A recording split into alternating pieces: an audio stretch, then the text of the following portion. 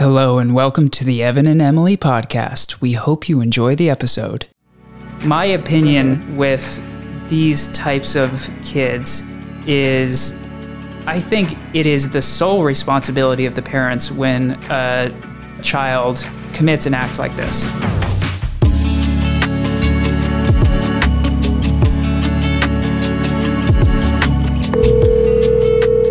How's it going, Emily?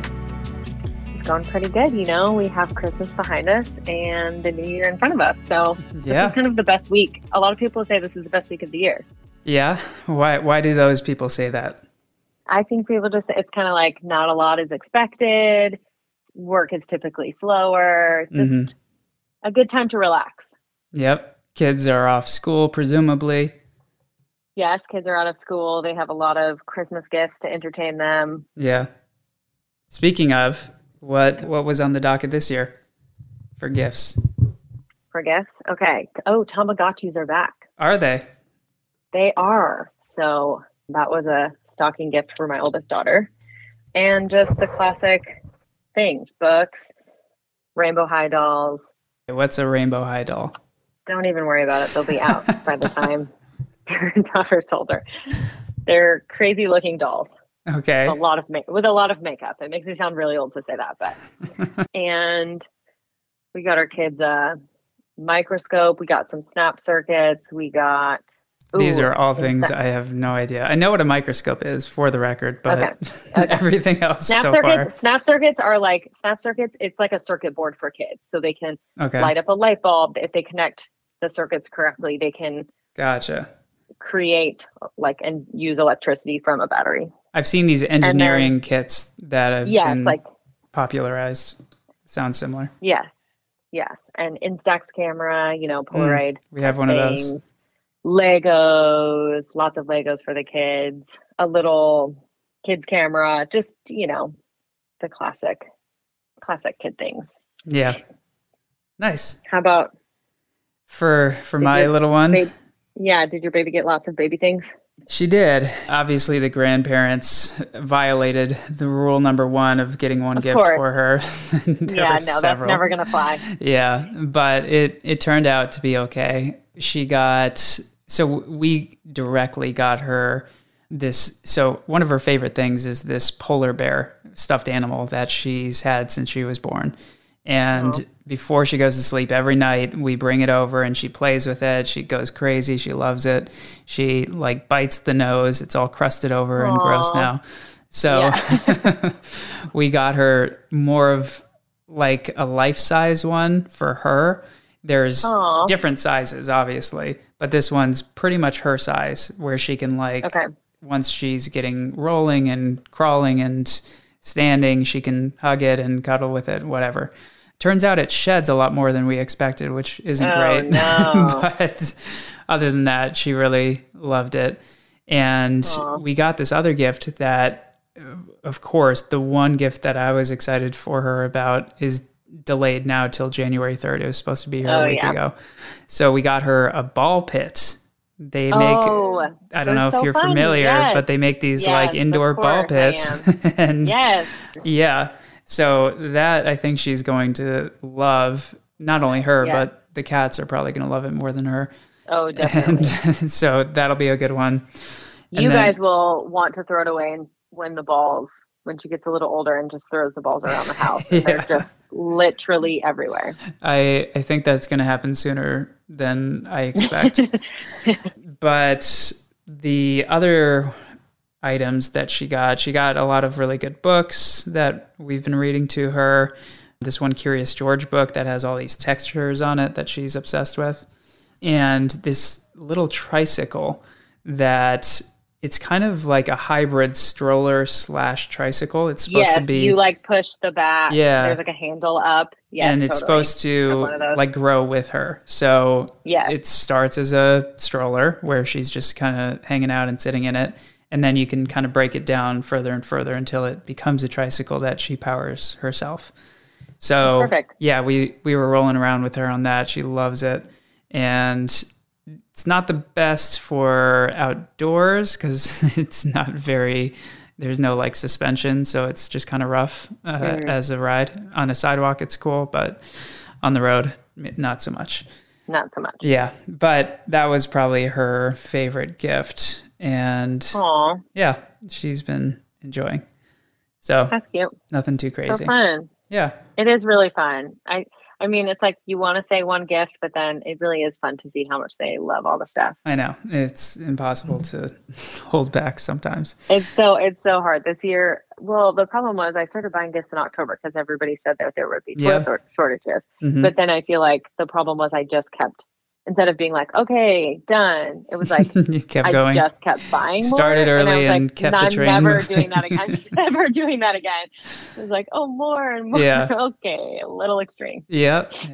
That's how it goes. It was fun though. As they're older and they know, it was really fun though. Yeah. And how did family time go?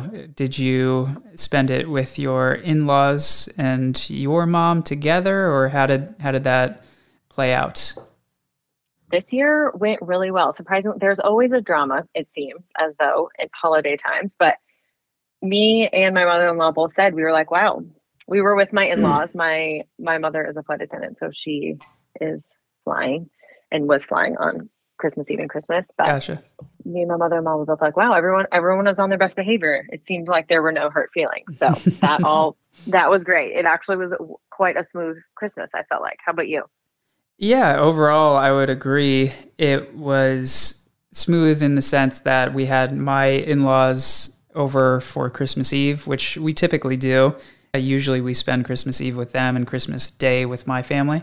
So We had my wife's parents, her brother, his girlfriend over, and we made a large Persian meal, which was awesome. And I love to cook. I love to eat. They love to eat. They love to cook, so it worked out perfectly. And we got to open gifts while everything was cooking. So that's fun. So you opened gifts, and that's nice too because it spreads out the gifts. Like yeah, exactly. This night, and instead of a ton, right. In one day. Yeah, and then midday on Christmas, we went up to my parents, had some lunch, and then this year we did it a little bit differently, where we had to kind of have an intervention for my dad, who's obsessed with gift giving. That's probably his love language. And he likes to go all out. He creates a list, numbers the gifts, puts them in order. He has a whole storyline involved. Oh, that's fun. You made him stop it? Yeah. So, I mean, to a degree, he still bought a shitload of gifts, which was not the plan. But in order to kind of curb that, we agreed as a family we would do more of a white elephant situation this year. So we told everyone who was going to be there, which included my aunt and uncle, my cousin, her husband, my brothers, Rana, 8, 13. Okay. It included my parents, my aunt and uncle, my cousin, her husband, and us, and my grandma, my mom's mom. And so basically what we did was we told everyone before they arrived that you should get a gift anywhere from like $50 to $100, and we will all put them in a pile. We'll pick numbers. We'll take care of that. The first person goes, picks a gift. Yeah. Second person can steal or pick a gift. Most people know the deal. So that actually went great, and it went awesome. Really quick. I thought it was going to be a little drawn out if people were going to steal back and forth. But yeah, it went really well. And so that was fun. And then we transferred to another room where my dad had a bunch of gifts. So oh my God. He had his own. Yeah. Everything was great, smooth. We got in and out. We were only there for a few hours, so our daughter could get back and have a nap. But I would say the only drama, if we even want to call it that, was when we got there, we were having some lunch and we were feeding our daughter in a high chair. And I don't know what it is, but literally everyone, and I kind of get it because they haven't seen her for a while, but everyone like swarms around her while she's eating. So she's like, what's going on? Yeah. I'm distracted. And we're just trying to feed her some food. So that was a little annoying. And on top of that, we were trying to eat too. So my my mom offered to help feed her, which was nice because she feeds her when she comes over to help out.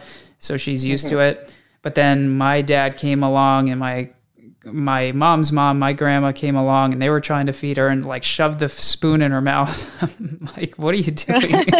That's not how you feed a child. And I hope that's not how you fed your child. But that was really it. And we've had a constant struggle with those sorts of things. And partly because I think from my recollection and what my mom has shared with me, my dad was not very hands-on as a father when we were young children. He didn't have a clue what to do. It was all on my mom. Totally. So I think that was very common of our parents' generation. Yeah, I think so. For those that are curious, we're in our 30s. So. Yeah. Yeah. So of what generations we're talking about here. Yeah. Yeah. And because the same is very true of my in-laws. Okay. Yeah. My father-in-law was more my mother-in-law who was very hands-on when the kids were young. Yeah. And so my dad, he's kind of just like awkward around our daughter, and he's not really sure like what to do or what to say. He's gotten a lot better and he's very loving around her, but totally. It's just like weird things and like right. Cause it's like I think they really didn't. Well, not everyone, obviously, but I know my father-in-law was like, I really didn't change diapers. Like I didn't. Yeah, no way. My dad never touched a diaper.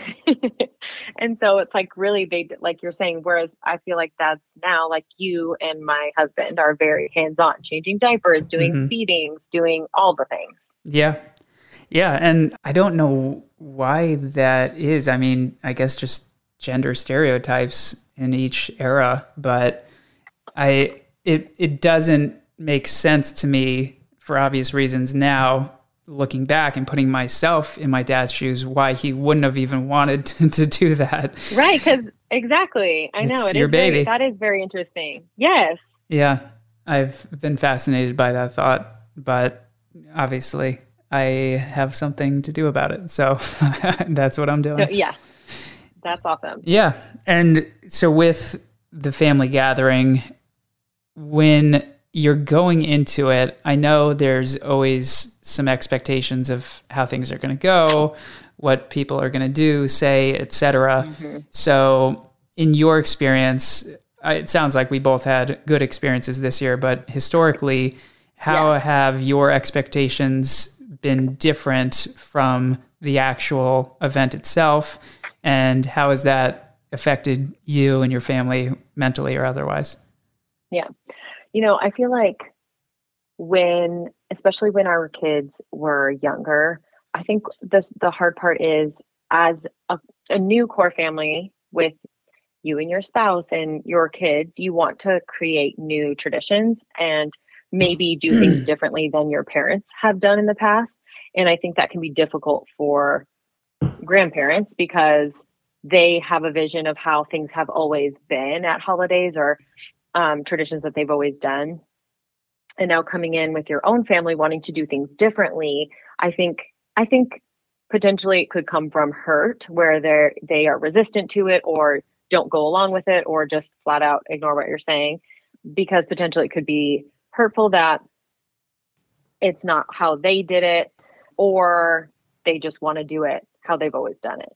And I think with really little kids, there's also the aspect of, like you said, they have to nap at a certain time. They need to eat. And when we had multiple littles, it's difficult because you're trying to navigate feeding the kids, making sure all their needs are met while meeting expectations of family, I think can be really difficult. I think some things that would always bother me at holiday times is when people would comment. I felt like people would talk to my baby retroactively trying to talk to me. So they'd say things like, oh, you look like you're hungry. Do you think you're so hungry right now? Are you hungry? Have you eaten recently? And I would be right there. And my thing would be to just not respond. It's like very difficult. It's harder than you would think to not answer their questions. But I'm like, if you want to know if my baby needs to eat, you can feel free to ask me. My baby cannot respond to you. But I felt like people would always do it wanting to say that to me. but talking to my child. I was like, well, I don't know. So this is a really interesting topic, and I might go on a couple of segues. So try to rein me in if I get too lost. So okay. You and my wife, I think, are very similar in that fact where this is maybe her biggest struggle with family, friends, or just, being social while having a 10-month-old. So she especially is very sensitive to people putting their own opinions or feelings onto our baby when they don't really have a clue what the heck is even going on. So an example of this, our baby happens to have little, dark spots under her eyes. My wife has them. I don't know if it's a genetic thing or what. So she tends to look more tired than normal. So the most common thing, whenever we see family or some friends, they'll be like, oh, does she look tired? Or is she tired? Did she just get up from a nap? And my wife is similar to you, where historically she would just stay kind of silent and just kind of let it blow by. I tend to be a little bit of the opposite, where I'll just say flat out, no, she got up 2 hours ago. She's not tired. And just be done with it. Totally. And I don't know which way is better. I think my way is better because it addresses it head on. But I understand where you or my wife might be coming from, that it's just an uncomfortable situation. And it's almost easier to just kind of let it pass without having any sort of dispute or disagreement. So if someone were to ask me directly, I have no problem. I think it's when they are speaking through the baby. My baby. Like, oh, are you tired? Are you hungry? Are you trying to ask me? Are you trying to passively ask me this? If you are, just ask me, because my baby is not going to respond to you because they can't speak, Yeah. So I think it's more just like the passive comments of like, oh, you look so tired. Are you tired? Mm-hmm. I'll just wait if you want to ask me, And we really enjoyed having a schedule for our kids. Like, they took this many naps and around this time. Same. It's been a lifesaver. I'm not trying to say that other ways are not correct, because everybody does what is best for them, but it was the best because they got the amount of sleep that they needed. They were happy. We could plan our day and schedule around knowing when they slept, and that when they were awake, they're happy to be awake, and we can do things in those times. But that was a struggle for my in-law family, because I'd be like, well, noon is the nap. Like, every day. And then they'd be like, can you do this thing at noon? Nope, it's still the nap time. Yeah. I have this time or this time. I have a question for you. A statement then a question. I would consider you more of a type A personality person. I consider myself and my wife more of type A. What would you consider your husband in terms of personality type? It's a very interesting question, because in some aspects he's very type A, but he I would say tends more towards the relaxed end. And which I think is very good, because I'm very type A. And so it is helpful sometimes to have someone who can bring me down totally from the crazy a little bit. And I would say I have similar tendencies to that too. In large part, I am very type A, and that's probably where a lot of mine and my wife's arguments come from, because we're both very controlling and we do not like doing things other people's ways, especially each other's. And so then it can be difficult. Exactly. But there are a lot of cases where I'm happy to go with the flow.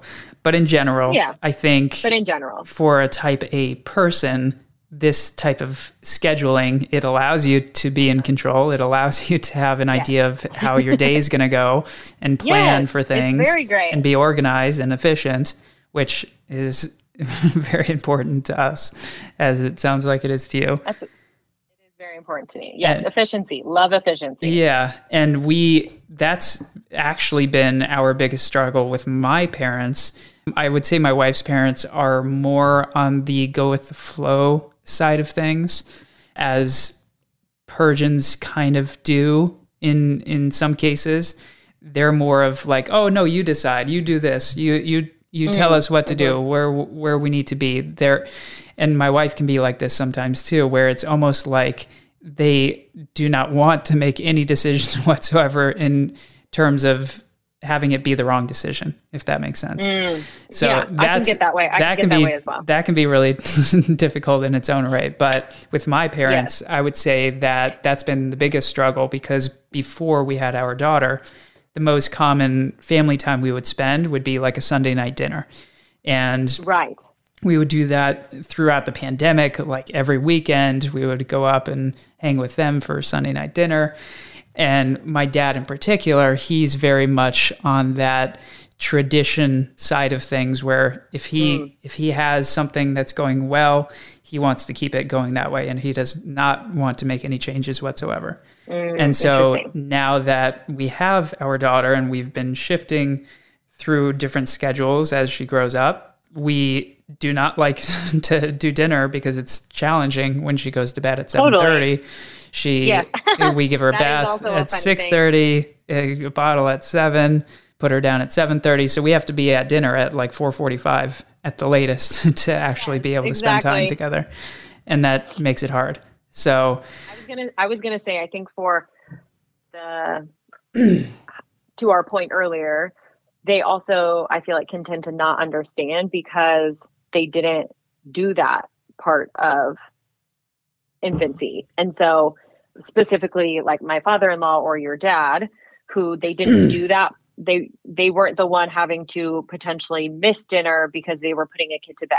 Sure. Or they didn't have to miss some of the happenings at holidays because it was the wife that was putting the baby to sleep or dealing with the baby issues. And so I think sometimes they cannot understand because they don't have those memories of what it felt like to have to leave early or miss the dinner or whatever, because they potentially weren't doing any of that. Exactly. Yeah. And you're spot on. They just can't really understand it because they never went through it. Right. And so as a result, most things that people don't understand, they're afraid of and they get pissed off about. Yeah. And that's where the struggle comes in. So yeah, it's very interesting because as our kids get, it's really a short amount of time. It seems very long, especially when after you have your second, and then you start kind of from spot zero of multiple naps in the day and all these things that your older eventually grows out of.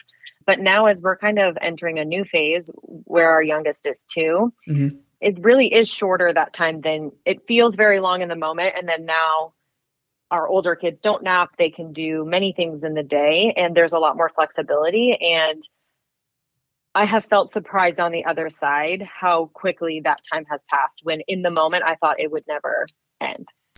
Yeah, and I'm in the moment, so I feel like it will never end. It feels like it will. It feels like it will never end. Yeah, and so with your 2 older kids, what would you say now, looking back, in your opinion, are the pros and cons in your own life of having the younger child having a structured schedule where there's 2, 3, maybe 1 nap, whatever stage they're in, and maybe having that time as your time to do whatever you need to do or just relax or whatever, because that's what I use it for usually. Yeah. Oh, yeah. Versus having now your older ones who are not having naps, can do more things throughout the day, may need to be entertained more throughout the day, or maybe they're entertaining themselves on their own. I don't know.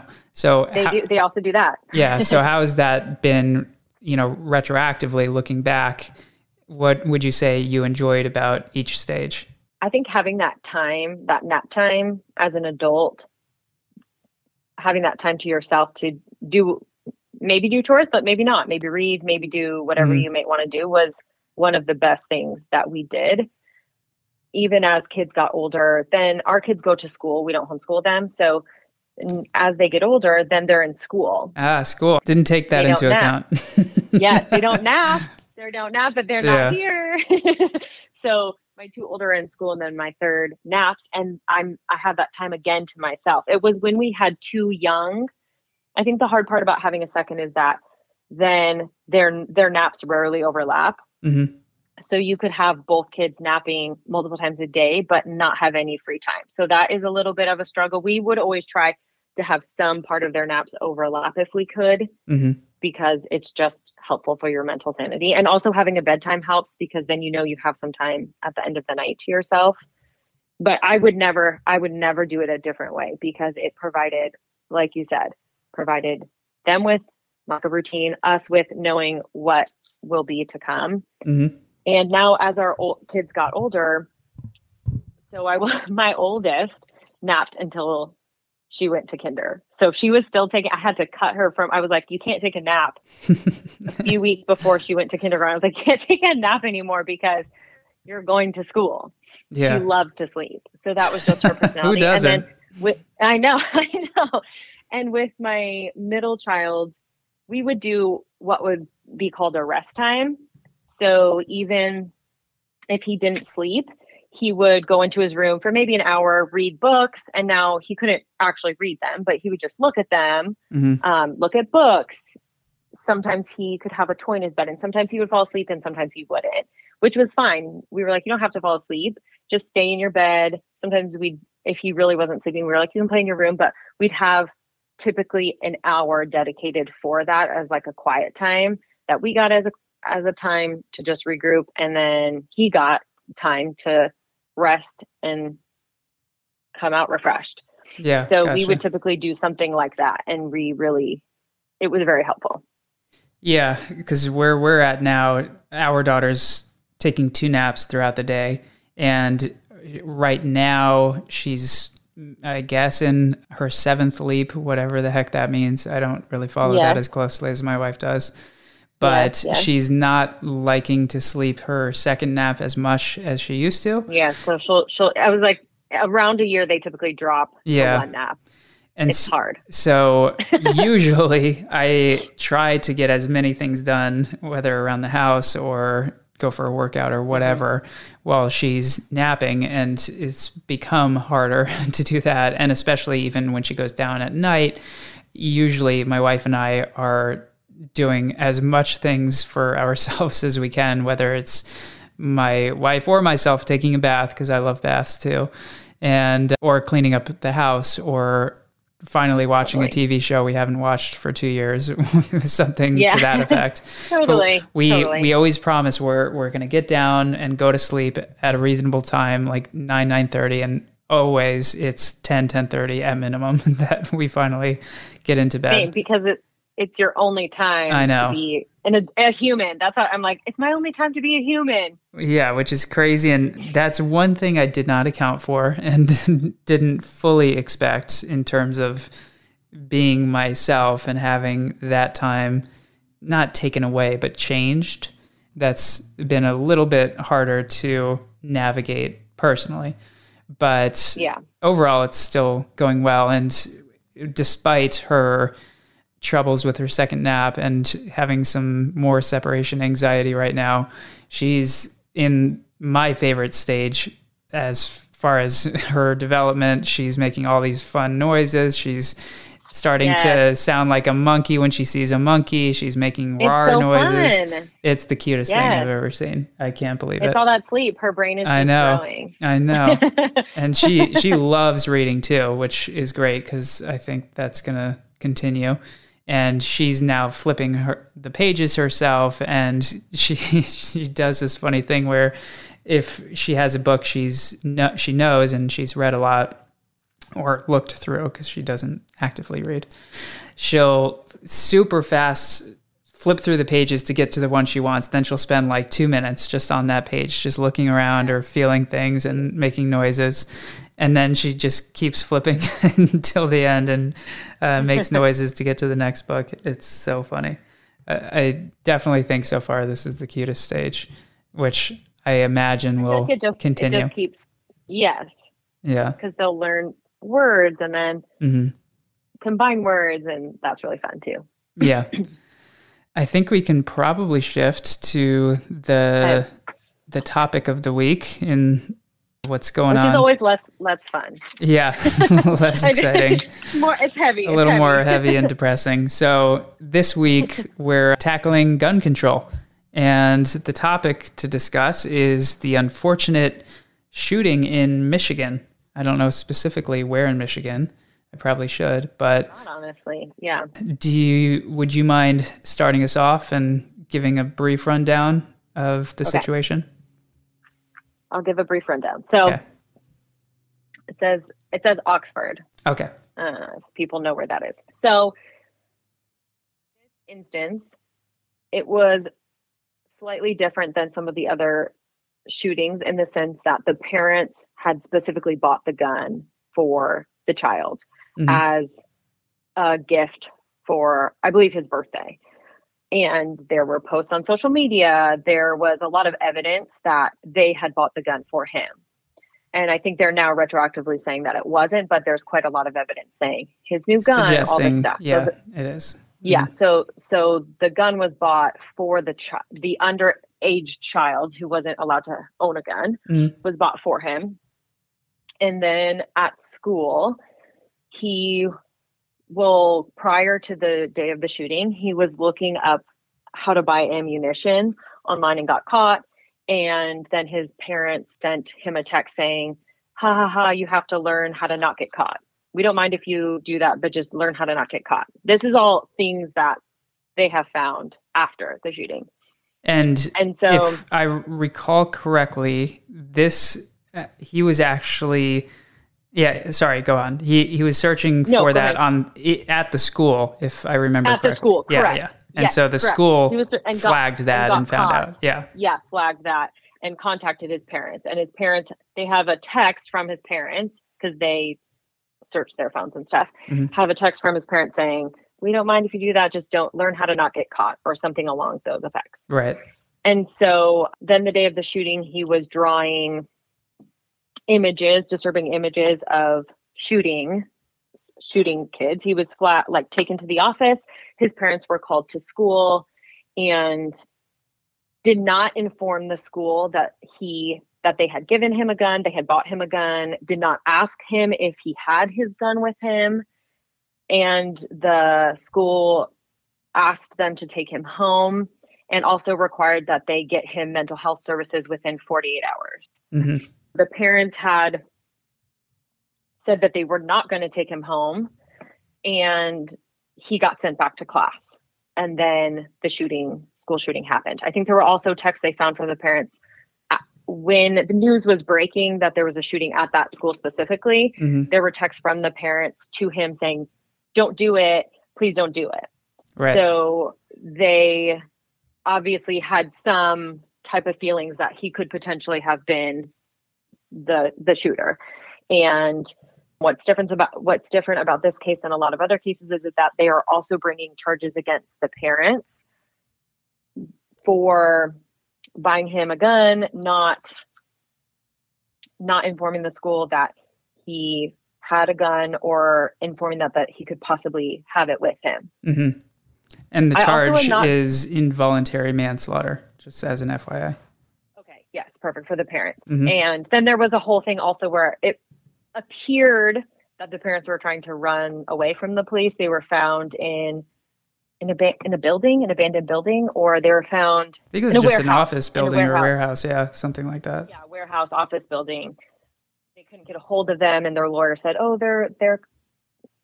What did the lawyer say? Like, they were coming. They're gonna surrender. Contact you. They were gonna surrender, and then they had found them hiding out somewhere. So that's also an interesting kind of part of that. So that's kind of the rundown of what happened. Yeah. So shitty situation, obviously. Share your feelings about what you feel about charging. Let's start with charging the parents. How do we each feel about that? Or what are your thoughts about that? Yeah, my thoughts might be different than what you might expect, but I'm all for it. I think the parents should be behind bars. It seems, based on the evidence that you shared and the evidence that I've read and seen and listened to on podcasts, whatever, that they knew they screwed up their child. They knew and they were continuing to allow that behavior and foster that behavior to continue. My opinion with these types of kids is, I think it is the sole responsibility of the parents when a child commits an act like this. Again, I mean, really, we should have called this show non-binary as a joke or something, because every situation, there's no black and white answer to this. And there's always nuance. There's always exceptions to a generalized statement. So I always like to start with that. But in general, a baby is not born as an evil person. A baby is not born as somebody who's going to shoot their classmates. They learn these things, whether that's through their parents directly or through their parents' negligence of not overseeing their education or their online activity, whatever it may be. That is the responsibility of a parent. And obviously, I take that seriously now that I have a child. I know you take that seriously. And I imagine our children are going to grow up and be productive members of society and be positive individuals. These kids that kill their friends and family and whatever, there's something that went wrong somewhere. And I strongly believe that it's the parents' responsibility, and that's where the issue arises. And so and I think especially in this, and I agree with you. I agree with you. I think that parents should definitely be charged. And I think specifically in this case, he didn't steal a gun. He was given a gun by them illegally. Right. He's not old enough to own a gun, and they made the choice to give him a gun. And also they were negligent to inform the school that he could potentially have that gun with him. Well, they were all in the office. There's so much to that. That should have been brought up. Well, not only on them, the school fucked up on their own accord, and not searching. Yeah, I would. Or it's interesting. I'm very curious to hear more details come out about that conversation, because were the parents asked by the school, is it possible that he has a gun?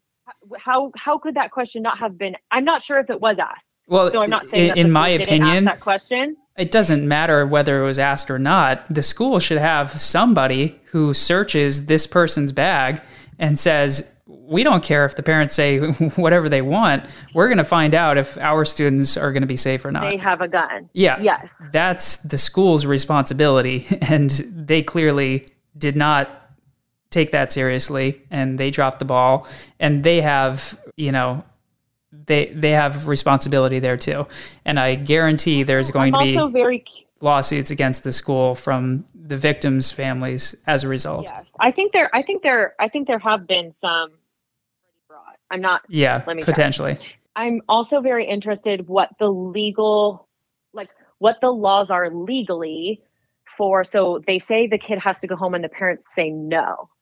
Okay. So legally, can the school just say then what happens, right? Yeah. Legally, does a school have to keep that kid at school if there are going to be no parents home, or legally, they asked the parents to take him home and then the parents said no and he went back to class. So what? I mean, that part, I still don't understand how that went. And I don't know that is 100% accurate. I don't know that we'll ever find out what exactly happened within that conversation. My opinion, and I don't know the legalities, and there may not be any for the record. There could be just some gray area here with regards to how schools can behave. But schools suspend and expel kids all the time. They have no issue doing that. And if that happens, the kid's not allowed on school grounds, period. End of story. Right. So whether the parents agreed to that or not, it still doesn't make sense to me that they allowed the kid to stay there willingly when they knew there was, this risk that it could happen. And now there's even more, going back to the parents' side of things, there's even more information that came out that the kid was exposed to other, violent videos that he watched all the time of school shootings that his parents were aware of. He was harming animals. Exactly. He had decapitated a bird and brought it to school. All of these things that are clear signs. And this goes into a different opinion I have on gun ownership. I don't necessarily think there's something wrong with having or teaching reasonably aged child how to handle a gun if it's in the context of a hunting scenario or, in some cases, a self-defense scenario. I don't have an issue with that. But again, it goes back to the parents' responsibility to know their children and know what they're A, capable of, and B, where their mind's at with regards to this sort of thing. It was clear that this kid had a messed up mind for whatever reason. He was already showing an aptitude for harming people and things and animals. So that's where I think they'll nail these parents on the involuntary manslaughter charge, because technically it is just a severe negligence. That's what it's defined as, I think, in Michigan, criminal negligence. So it's clearly negligent that they allowed their son to even manage, hold, possess a gun at any point when they knew this was a possibility and he was already showing signs of it. And I think I'm all for charging the parents because clearly they contributed in a huge way. And I agree. Also, I did look it up. There are 2 separate lawsuits bringing $100 million charges against the school district. Gotcha. Currently. Yeah, not surprised. Not surprised. Interesting. So this kind of leads me to another question. So we both kind of agree. We agree on that point of, yes, let's charge the parents. It's an interesting point to then say, okay, how does this affect other future situations, other laws? An example I've heard around is, so let's say parents buy alcohol for an underage child, and then let's say they drink too much or they drive drunk and kill someone. Like what how is this going to affect? Yeah, so I think what do you think? I think there's a disconnect potentially between that comparison and what happened here. So in my point of view, from more of a legal perspective, this situation was a 2-part situation. Part 1, the person that actually murdered people was doing it purposefully. And so that's not considered involuntary manslaughter. That's first-degree murder. So from that perspective, there is an intent to harm and injure and kill people. That's part 1.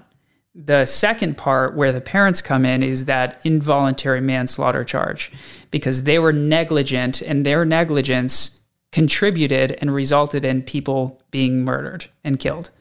So that part can still potentially be true in the scenario you gave where they maybe gave their kid alcohol or maybe... that would be kind of negligent, right? Yeah, so that would be negligent. But the part where I think is the disconnect is the kid who got drunk and drove and killed somebody else. Yes, that's also involuntary. That would be involuntary manslaughter. Right. So it's, I don't think you can go 2 degrees of involuntary. No. And but interesting do we charge parents for something like that potentially? Do we charge them for involuntary manslaughter for things like that maybe? And I think it depends. I mean, I think I actually think there have been charges against parents if, let's say, given the scenario that, let's say, we all grew up where there was one kid's parents who were the quote unquote cool parents. And they were the ones that allowed their kids in high school to party at their house and drink and get drunk. We all had that scenario in our lives in one way or another. So in that scenario, I can foresee there being a charge against those parents if, let's say, they supplied the alcohol, they were there, they, allowed underage drinking to happen knowingly and willingly and supported it. And then one of those kids goes and drives drunk home and then they kill somebody. I think there's definitely lawsuits and criminal charges that have occurred as a result of that. Yeah. Yeah. Yeah. It's an interesting, I think it's also to the point you brought up before, which we can get into this also, but I think there is an importance in teaching, instead of these issues being taboo, teaching our kids the best way with these issues. Like you said, teaching an appropriately aged 18-year-old, whatever, how to shoot a gun properly for hunting, lock it away. There's safety protocols. This isn't like, just like with driving a vehicle, this is an intense piece of equipment that can kill people. You have to take this seriously. Same thing with drinking. If kids don't understand, I think the drinking age being 21 brings some of, this can be another topic that we talk about, but brings in this issue of not knowing how to properly consume alcohol. But instead of alcohol being a taboo thing, teaching kids how to properly engage with these things can make a big difference. So quick. And also, go ahead. Also, if you're in, like with the gun situation, obviously the parents are like, well, if you're giving him a gun, if they think he's a danger to the school, let them know he has a gun. Same thing if you're letting kids party at your house, providing them alcohol, maybe take all the keys away. Well, there's a lot of things you should probably do in that scenario differently. But not do it, but I'm saying at least if you are. Right, totally. And I think so one additional point about the original scenario you brought up, in the example, and where I think this relates is if, let's say, a set of parents had just an open liquor cabinet where when they're home, they have a 16-year-old kid, maybe they allow that kid to drink a glass of wine or a beer or a cocktail or whatever with them while they're home, just so they can understand what it's like. And then that kid takes one of those bottles, drinks it, drives, kills somebody. That I don't think there should be necessarily responsibility for those parents. That's a different situation, I think. Yeah. And so one quick segue about just drinking in general, because you're going towards an interesting topic, which we can kind of get into maybe in a future episode. We'll have an episode. Yeah. But I have an interesting opinion about drinking ages in general.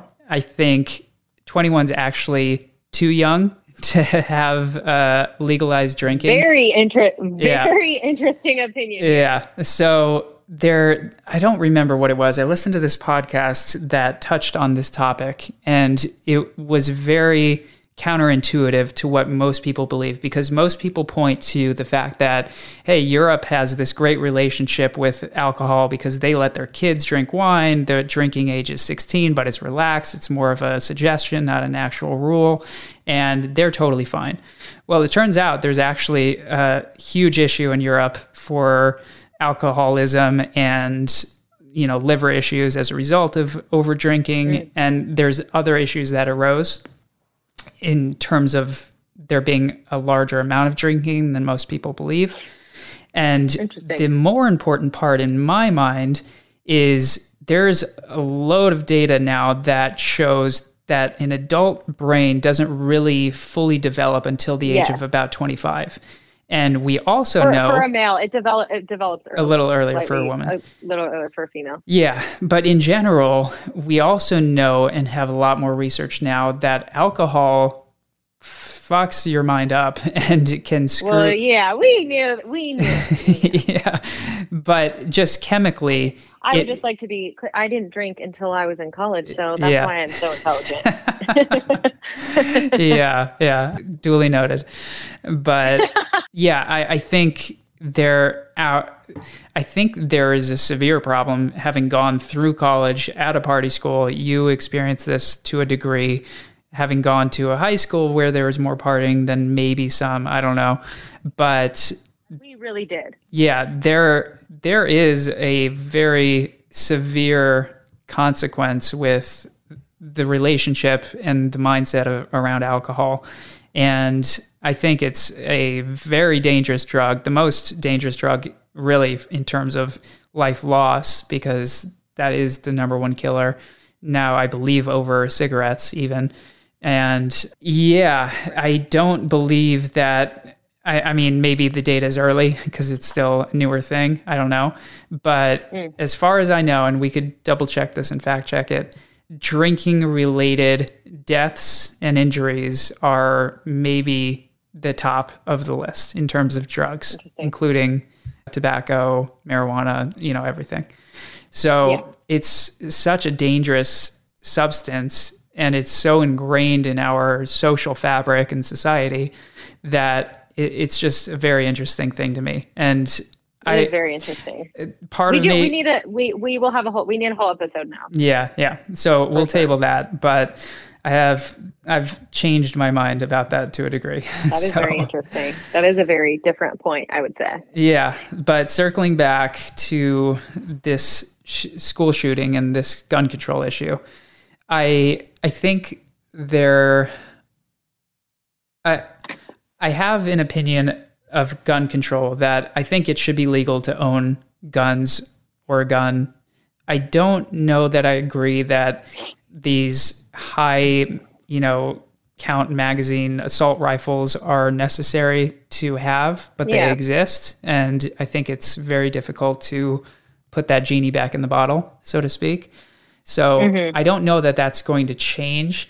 But I think what needs to change is really what we were getting at, the mindset around it, and having a responsibility, having a parenting to a degree, whether that's directly biologically or from a educational perspective, about why these exist, what they're for, why they're even in our Constitution to begin with, which we can also touch on because there are other countries that have and can take away weapons for various reasons. But I support one's ability to own them. But at the same time, I agree with you that it is maybe the most important responsibility that you have, because it is such a deadly weapon and a dangerous one, even in the use of someone who is very capable. So I think the mindset around it needs to shift. Yeah. And I think most people who even, because I would say that I fall on the spectrum of wanting stricter gun control, but I don't think there's many people who want stricter gun control who think that no one should have a gun. I think that's very minimal amounts of people. I think it's more, how easily can you get a gun? Should there be a background check? Should there be a mental health assessment? Should there be some of these other things in place instead of just being able to go to Walmart and buy a gun willy-nilly? I think also what kind of guns should be on the market. Like you said, these high-end, like you said, they're already out there. So that is a difficult situation. But do we need to be having those? I think no. I think that's unnecessary, and really just, what are you doing with that gun besides mass shooting people, right? Like, it's not for hunting. It's not. So, and really, Constitution-wise, no one's going to overthrow the government without militia, because the government weapons are so far past. Yeah, I think the idea is that there should be some form of protection against tyranny in any sense. And if there's, let's say, enough people, and we kind of broached this subject with the last presidency and, some factions of the country trying to stand up to what they thought was tyranny.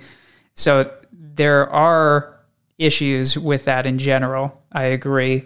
But if the government really they have tanks, they have missiles, they have air weapons. You're not going to, with your AR-15, you're not going to beat that tank or beat the air missile.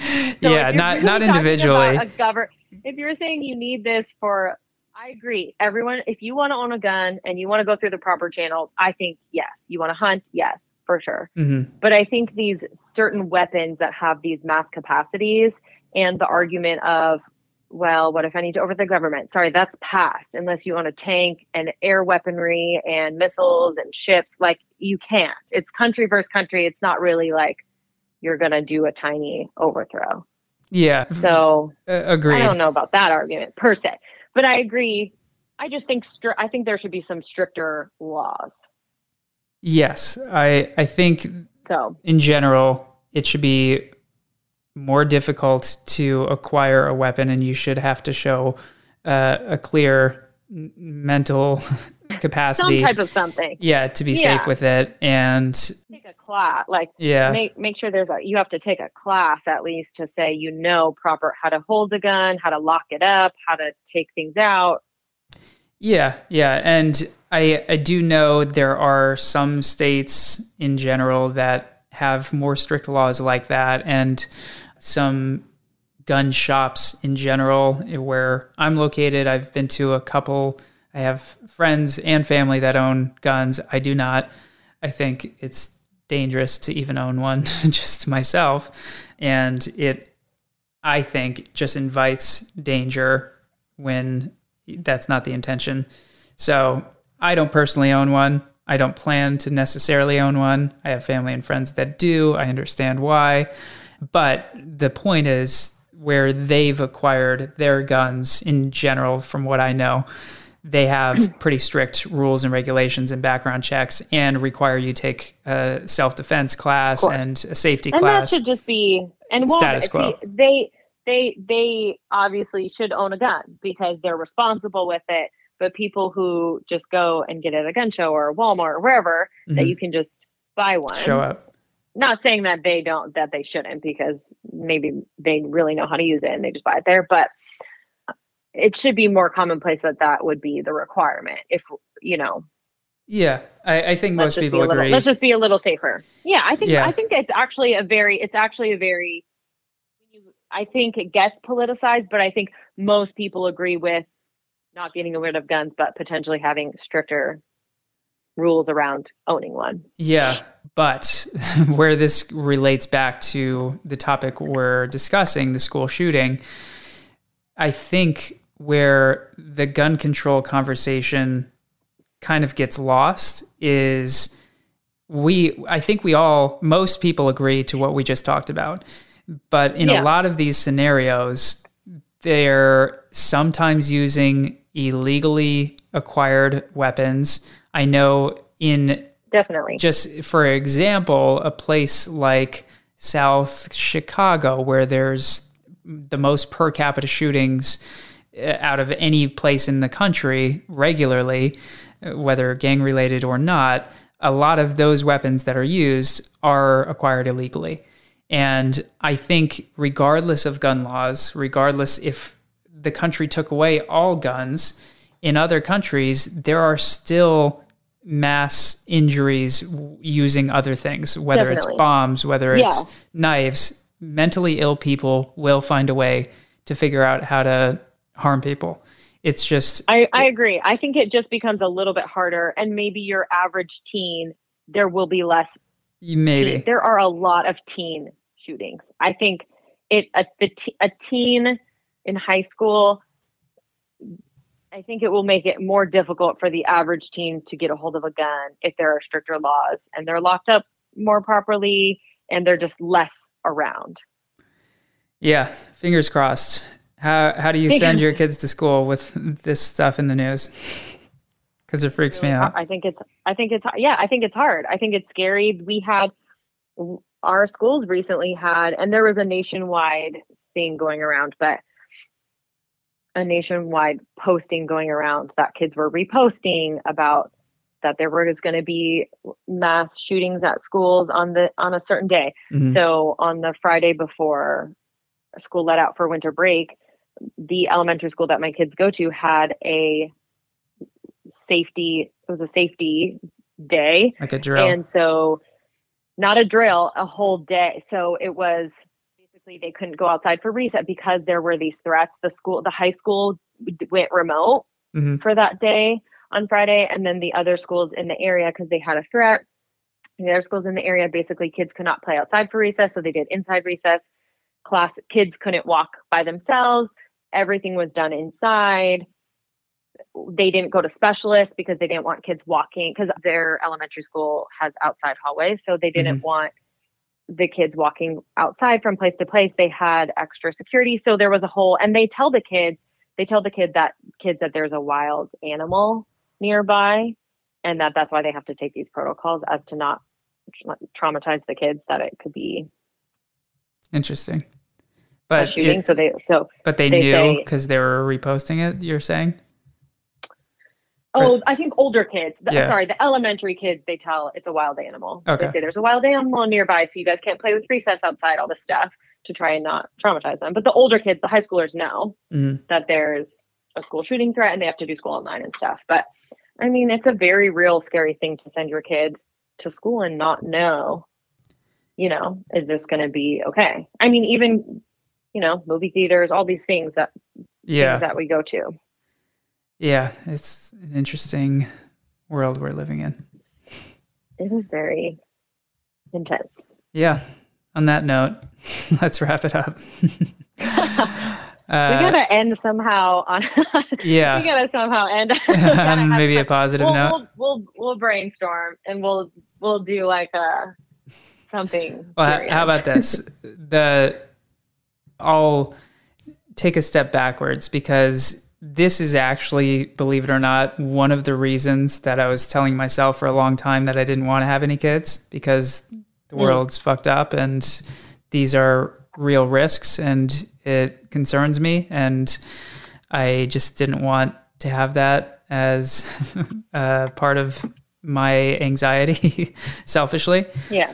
But what changed for me is I met somebody who obviously I love and loved, and I thought that we in turn could actually contribute to a better version of society by bringing a child that we raise into the world. Yeah. And I still believe that. I still go in with that intention that any child we have, we're going to do our best to teach the right values, to teach what it means to love your family, love your neighbors, love your friends, and not harm people, and why you shouldn't, and have responsibility, and not go into a deep rabbit hole online about jihadists and, terrorism, whatever it is, to get sucked into that sort of mindset, which is easy. There's very effective ways to bring young minds into that world. And I will say it is the parents' responsibility, going back to the topic, to manage their child's life and make sure that they're okay and they understand and they can talk to them about these things if they fall under, that sort of spell.